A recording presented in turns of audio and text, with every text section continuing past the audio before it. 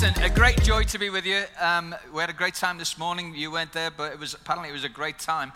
We did have fun. So hoping that we can, it's the same talk, but it's already different. It's already changed. How can you do the same talk twice? Well, hopefully the content will be the same once we get past the jokes. Thank you to Trent Vineyard for your participation in City Prayer. Thank you for your generosity. Thank you for the way that you have led in the city in terms of reaching out to the poor and many other spaces. But I'm particularly grateful for the work that Kat Register does. I don't know if you know who Kat is, but Kat is a genius. We love Kat. She's part of our, yeah, quite right. She's part of the 100 Homes campaign leadership team. And she works with me as we've been trying to put, I suppose, before Christians around the city, the desperate need for 600 or so kids to get into fostering. They can't find foster carers for them in the council. And so we've been partnering with the council and saying, over the next 3 years, we're going to find 100 homes. In the last 6 months or so, we've had Fostering Sunday. And from that spilled out around about 40 people who were very interested. Of them now, around 10 are already in the process of beginning to foster. I think that's good news, don't you?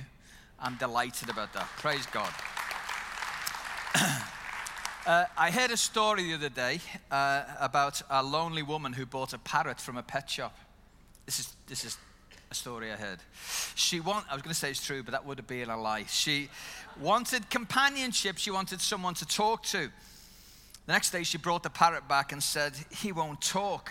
The manager asked, "Does he have a mirror in his cage?" Parrots love mirrors, so she purchased a mirror. The next day, she came back and said, "The bird's still not talking." "How about a ladder? Parrots love ladders. When he's happy, he will talk." So she purchased a ladder. The next day, she was back again saying, "The parrot's still not talking." Manager said, "I know what you need. Guaranteed, the bird wants a swing. Buy a swing. The bird will be happy, it'll talk to you." So she reluctantly purchased a swing. Sure enough, the next day she's back again. But this time she's sad. "The parrot died," she said. "Oh no, I'm sorry," the manager said. "Please tell me, did he ever say anything before he died?" The woman replied, "Yes. He asked me, 'Don't they sell any food at that pet shop?'" That's the best I've got tonight. Honest, that's it. If you were expecting a bigger laugh, that's all I've got. So, look, sometimes we can be in danger of missing things that are in plain sight. I want to talk to you tonight about the Good Shepherd. Knowing that when I say the Good Shepherd, you already know what you think I'm going to talk about.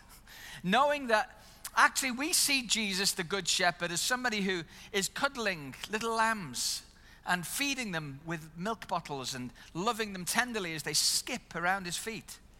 The Good Shepherd. Well, sheep aren't quite like that, and I don't think Jesus is quite like that either. In 2005, my family and I moved out to New Zealand. I was initiated into Kiwi church culture by being taken onto a farm day where I was dressed in overalls and placed in a shed on my own with people looking from the outside, which was slightly nerve-wracking. But as I kind of sat there, the door swung open and a sheep the size of a rugby player, I mean a big rugby player, came right in and I was handed this thing and said, "Okay, shear it. Shear it. I'm from Liverpool. It's got no wallet to take." Anyway, so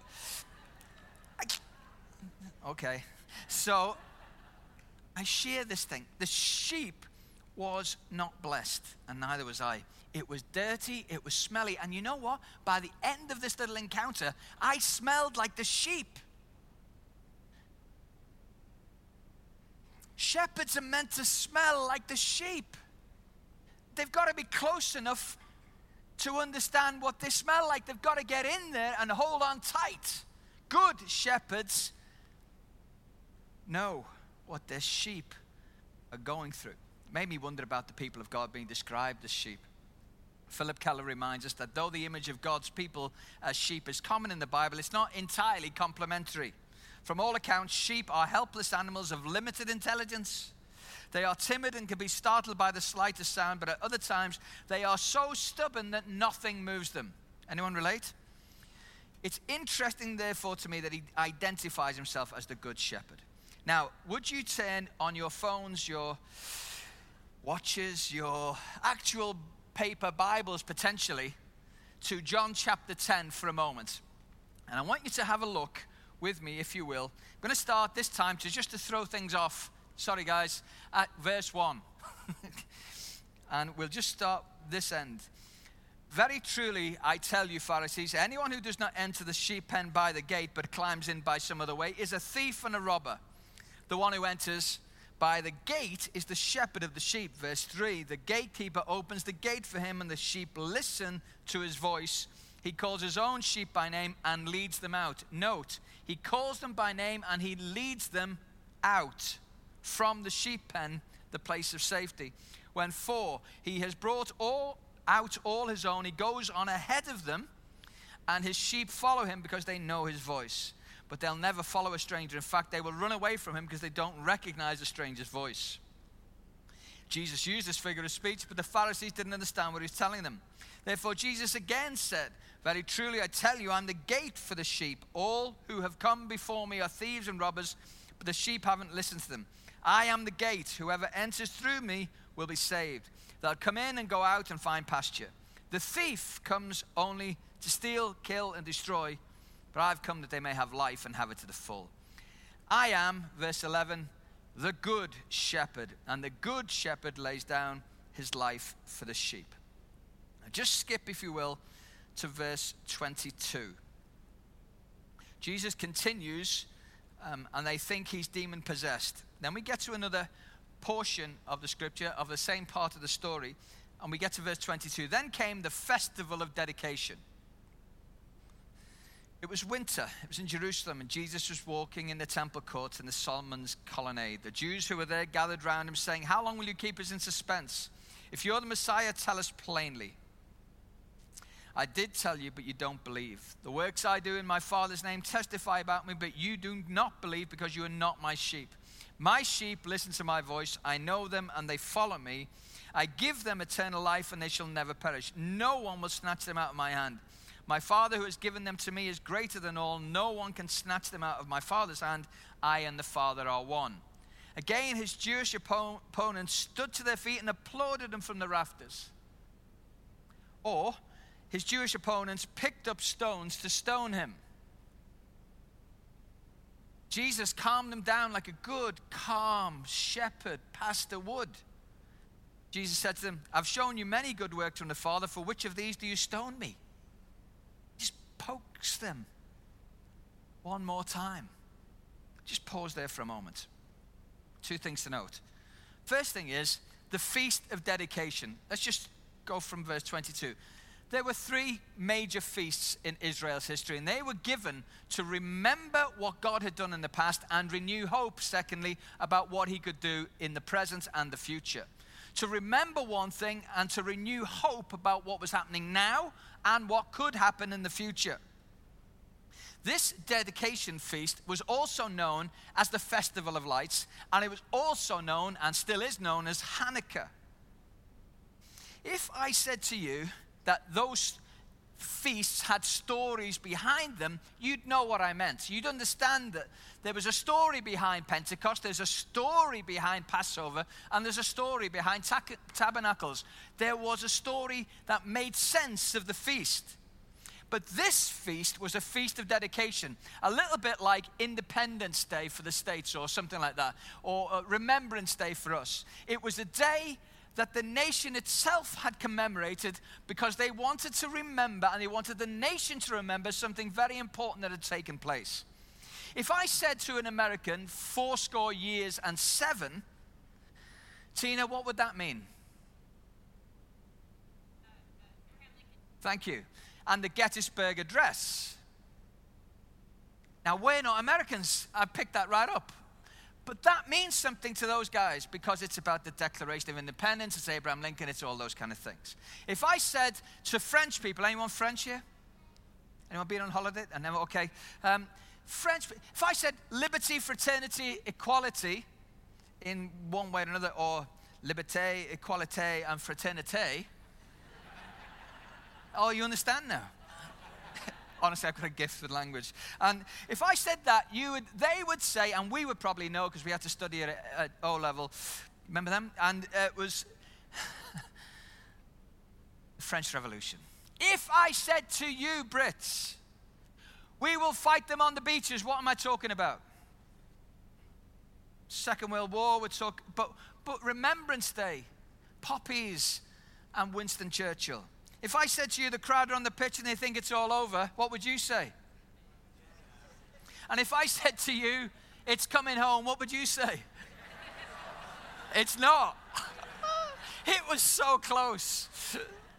Never mind. What am I doing saying all this stuff? I'm saying all this stuff because Jesus didn't speak in timeless truths. He speaks into a context.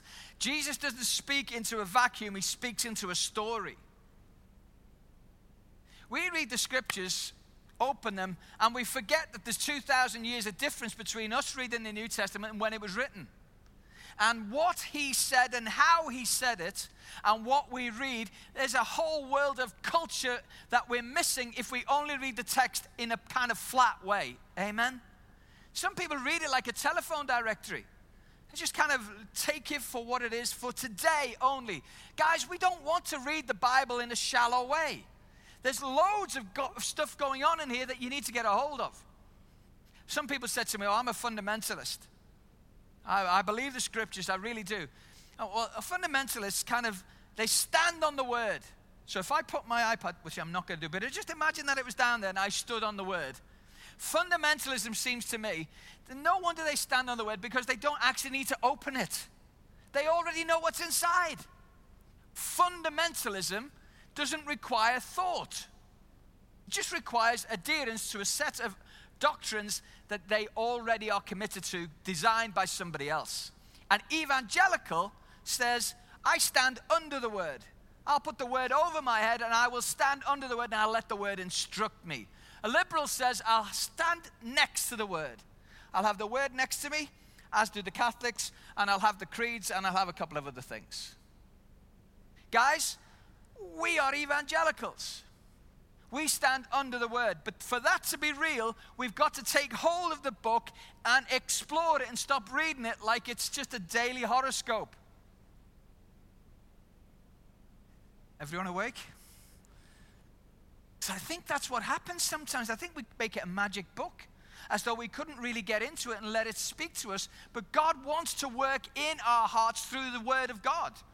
But we've got to take it a little bit more seriously. We invest more on iTunes and Spotify than we ever do in terms of helping us read books or buy books that help us understand something we're supposed to be committed to reading every day. And I love Spotify. So 2 things going on here. Remember the past. Renew hope for the future. So what's the Feast of Dedication about? Well, if an Israelite stood there and heard Jesus say, like we've just heard, I am the good shepherd, what they heard was, that's a reference back to the time when Antiochus Epiphanes, what was his mother thinking? Antiochus, who was the kind of leader of Syria, invaded Israel and chose to Hellenize, to change the whole culture of the nation so that it looked more like Greece. He invaded, and in order to carry on with his project, he caused the abomination that caused desolation, which was to cause the worship of Zeus in the holy place of Yahweh's temple, to put swine blood on the altar. He killed 80,000 Jews and all kinds of other things. Too gruesome to mention. The Israelites fought back. They lived under it for 3.5 years, and then Judas Maccabees, the hammer is what it means, Judas the hammer, came in and defeated the Syrians and kicked them back out and restored order to Israel. Why remember that? Well, there's 2 reasons, and these are the names. The dedication or the rededication of the temple took place, and Yahweh worship began again. But they also remembered that the leaders the high priest, the priests, those who were leaders of Israel, stood by and watched the Syrians desecrate the culture and the worship of Yahweh. So by the Feast of Dedication, which is the time when Jesus is speaking, when Jesus is standing there speaking, at that moment, Israelites' mental framework and thinking is all about what happened back then, 150 years previously, 160 years previously. And they're thinking about it, and they're commemorating it, and they're remembering it because they want to remember so that they don't make the same mistake again. And anyway, what God did then, he might be able to do again right now. And guess what? The Romans are in town. And we're being ruled again by a foreign power, and we're being ruled by high priests who are more interested in fleecing the sheep than feeding the flock. And right here, right now, those people who are leading us are cohabiting, they are capitulating, they are again coming under the rule of the Romans, and they're not standing up for Yahweh worship and Israel's culture and identity. Does that make sense? Thank you both.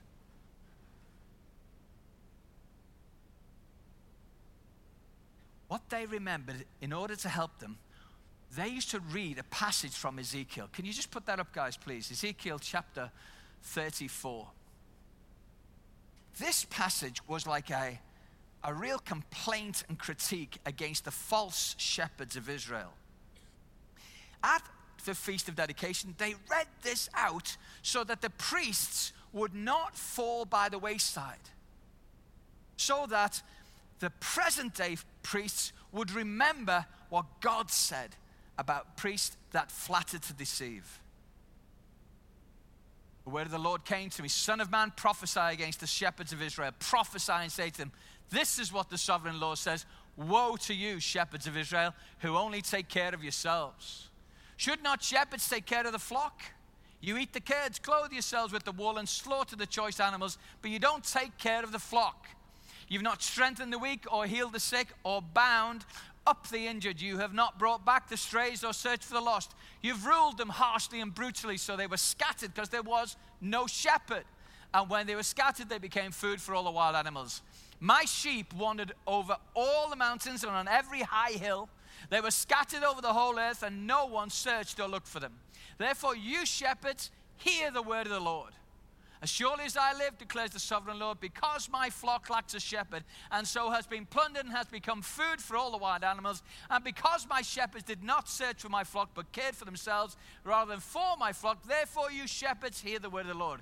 This is what the sovereign Lord says, I'm against the shepherds and will hold them accountable for my flock. I'll remove them from tending the flock so that the shepherds can no longer feed themselves. I'll rescue my flock from their mouths, and it will no longer be food for them. For this is what the sovereign Lord says, I myself will search for my sheep and look after them. As a shepherd looks after his scattered flock when he's with them, so will I look after my sheep. I will rescue them from all the places where they were scattered on a day of clouds and darkness. I'll bring them out from the nations and gather them up from the countries, etc., etc. Can you imagine being a shepherd of Israel, a leader of the nation? At the time of Jesus, when Jesus stands up in the public square, as he was wont to do, as he had just previously done at the Feast of Tabernacles just a couple of months earlier, as he stood up and said, I am the good shepherd, they heard two things. One, we're not the good shepherds, we're bad shepherds. Two, he's equating himself with God the Father. He's equating himself with Yahweh. This is a claim to divinity. So no wonder they pick up stones, because they're going to stone him because he's blaspheming. I am the good shepherd drew out of Israel, because of the narrative, the desire to kill the Messiah. Gentle Jesus, meek and mild, feeding lovely little lambs. I am the good shepherd was about as politically volatile a statement as you could ever imagine. So when Jesus stands up and says it, all hell could break loose. Why is this important? Well, because there are invaders again, as it were, in Israel at that time. But let's just move it to today. Any day you like, I can't say today. But to today. And start to imagine what it's like for us as the people of God to somehow learn to be a shepherding community. Jesus was a good shepherd who saved his sheep and his people from the enemy of their souls. Judas Maccabees, saved Israel from the enemy of their nation, the Syrians in this case. We as a shepherding community are sent to the people of Nottingham to save them from the enemy of their souls. And who might that be? Some people say it's like Donald Trump or Theresa May or Jeremy Corbyn or Jurgen Klopp. There's only the last one's probably right.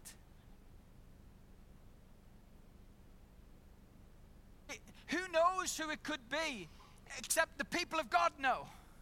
Because we know that week in, week out, there are broken and battered and injured people walking the streets of St. Anne's. There's knife crime and there's gunfire and there's people dying in poverty and in subjugation. To who? An enemy of their souls. And we, the people of God, have got a task before us. We are to be good shepherds. The church in Nottingham is to be our good shepherd to the city in which we live. We seek the welfare of our city, and consequently that means that we throw our arms not just round the found or the straying, but the lost. We shepherd the found, that's you and I. We reach out with the love of Jesus, and we understand that the sheep hear the voice of the shepherd and they follow him. And that we are shepherded as a people. We are led by good leaders who lead us into green pasture. That's the task of leadership, to lead you to a place of stronger identity and greener pasture so that you mature as a saint and grow into your calling. The strays, we shepherd the strays. Who are the strays? Strays can be not just people who've backslidden, but people who are still sitting here and have backslidden. The religious. The people whose hearts are far from God despite their lips saying all the right things. Those who've been coming to church for years, but the fire's gone out a little. And we stray. We say, does it really matter? And then we're called to shepherd the lost. Not long ago, on a sunny day in Beeston, which was rare, and I was outside Costa, and it was a bit early. I was a bit early for a meeting there. I was about 15 minutes early, and the sun was shining. There was do you know the Market Square in Beeston there? And I was just outside, and I leant back, put my sunglasses on. Eva Cassidy was being played by a busker around the corner. I was just in my element. I was just catching the rays, and I said to the Lord, I just want you to know I'm available for you in whatever you want me to do right now. But I'm not that available, really. Kind of not available, but I know the right thing to say is I'm available, but I'm not really. And then I heard in the distance somebody shouting like strongly, and I kind of looked around, and I saw a woman walking towards where I was standing, and she was walking with purpose. This is walking without purpose. This is walking with purpose, and this was how she was walking towards me. I get your attention. So she's shouting. The closer she gets, she starts to shout louder. She says, "Oh, look at you." And I said, "Oh, I didn't say anything. I'm looking around and wondering." She said, "Are you happy with yourself?" She's like about 2 feet, maybe 3 feet away. She's finger pointed. "Are you happy with yourself?" I said, "What level are you asking?" I mean, the 30s I wasn't good in my 30s. I appreciate that, but why are you asking me? No, I didn't say any of that. I just said, hello, sorry, have we met? Bad thing to say. Have we met? Have we met, she said. Have we met? You were married to me for 22 years and you walked out on me last year. I went, oh, what? I said, I'm sorry. I said, I don't think I know you. She goes, take those sunglasses off. It's like, oh. Took the sunglasses off. And she went, oh no. Oh no, no, no. And I was going, oh, big relief. I said, I gathered myself. She's like really upset. I said, yeah, you look like you're in trouble. She says, I am. My husband walked out on me. I said, I got that. Got that. She said, he's left me with nothing. I said, look, you've come to me of all the people here. I said, I think God loves you. God knows your story. God knows who you are. And I said this morning that I prayed for her. I didn't pray for her there and then. I prayed for her after she went. She just ran on. I said, what's your name? She said, it's Joan. It wasn't, but I just did that for, okay. So in case you're in here. You could be in here. And she said, I prayed for her. I just asked the Lord, I just said, what's that about? He says, I want you to be a good shepherd. I don't need to be a perfect example.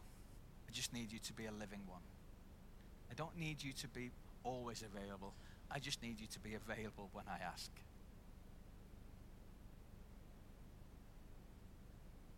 So the next day, I go back to Beeston Marketplace, to the same square with a hat and a false moustache. And I'm sitting on a bench, and I'm 10 minutes early. I'm saying, Lord, I'm available. I looked that way. I thought, looked this way, and there was a guy next to me. I said, all right, Bill. He said, I don't know what to do. He said, I've lost hope. Wow. He was straying. I talked to him, prayed with him, ministered to him, and then I went on my way. This happened for day upon day after day. Guys, to shepherd the lost, I've heard of all kinds of techniques that Christians are supposed to employ. But here's the thing. I think it boils down to making time for God to use us. More often than not, 5 minutes here, 5 minutes there. Let God fill the space. Let him give you his heart for those around. It could be the found that he sends you, it could be the strays, or it could be the lost. What he's looking for are people who are ready to say yes. I became a Christian one drunken night at 20 to 4 in the morning, having had about 9 or 10 vodkas and 3 pints of lager in the space of 40 minutes. Got into a big fight on a street with a number of other people, and all because we'd lost a football game. And as I'm going back to my university digs, I fall out of the seat of the coach into the aisle. I'm lying on my back in the aisle, and I call out to God, and I say to God, are you there? And then I hear this, Aled, which way are you going to go? Are you going to go my way, which leads to life, or your own way, which leads to death? Make your choice. I got back to my bedroom that night. I fell flat on my face, and I called out to God. I passed out because I was so drunk, but woke up 4 hours later, and the room was filled with what I now know to be the presence of God. The weight had gone off my shoulders. I wish it had gone off my stomach. But anyway, off my shoulders.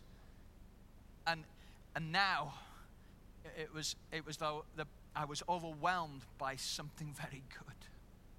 A friend of mine walked in. She says, wow, what happened to you? She says, I said, what do you mean? She says, your face is shining. I said, I think I met God. The reason I met God is because there was a girl in the Christian Union who'd been praying for me for 2 years.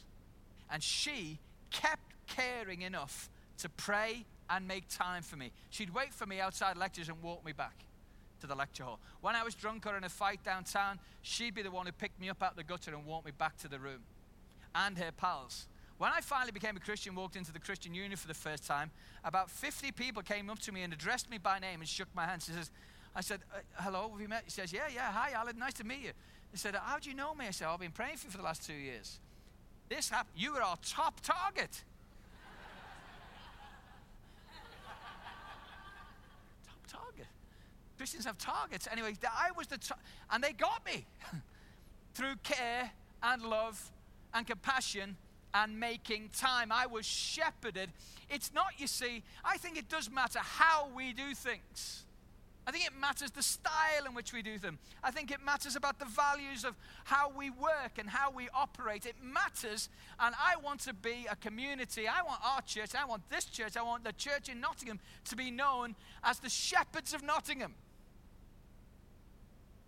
People who love the found, who love the strays and love the lost. I want them to know that they're cared for, and we throw an arm around them and bring them in and include them because we love them.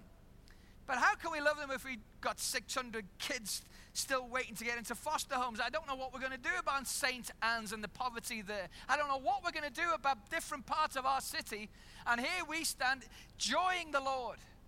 But in fact, He calls us to be shepherds and to love and pastor people into the kingdom, whether they're already found or whether they're straying or whether they're lost.